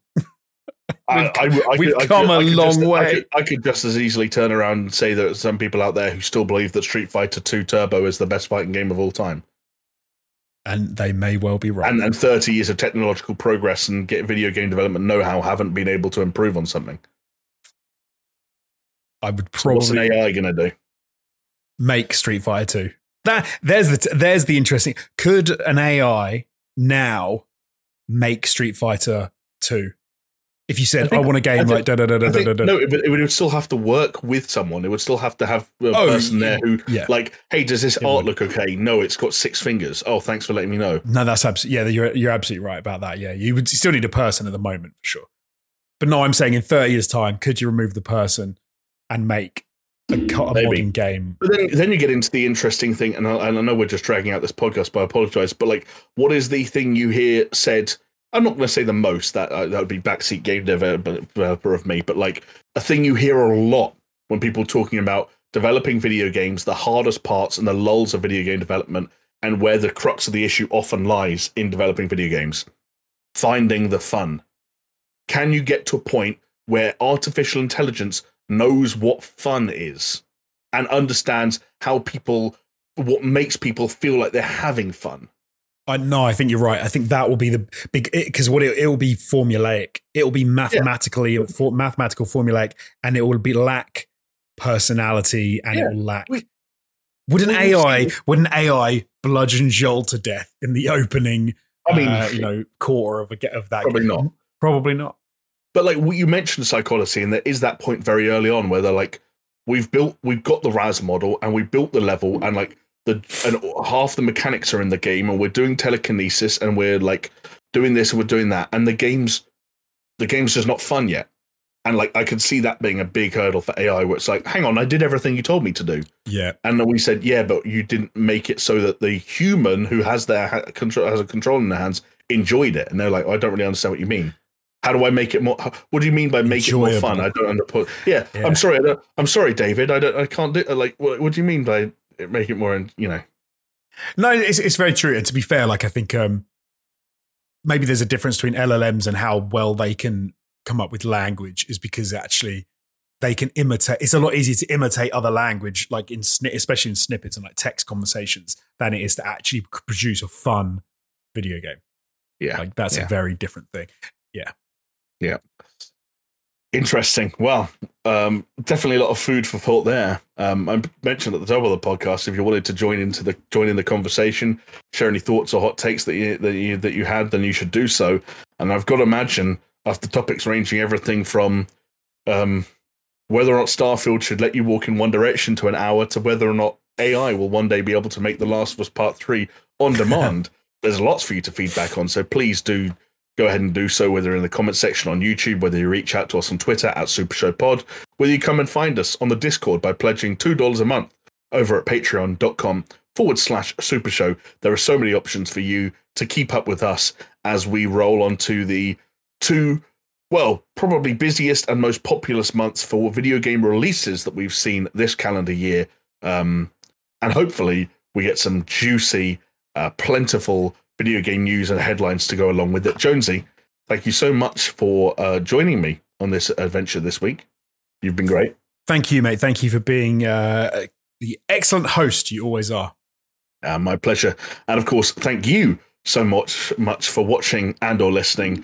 Once again, we'll be back here again next week on Monday evening, hopefully being streamed live on YouTube. So please do come on down and say hi if you feel so inclined. And with any luck, we'll see you there. Bye. See ya.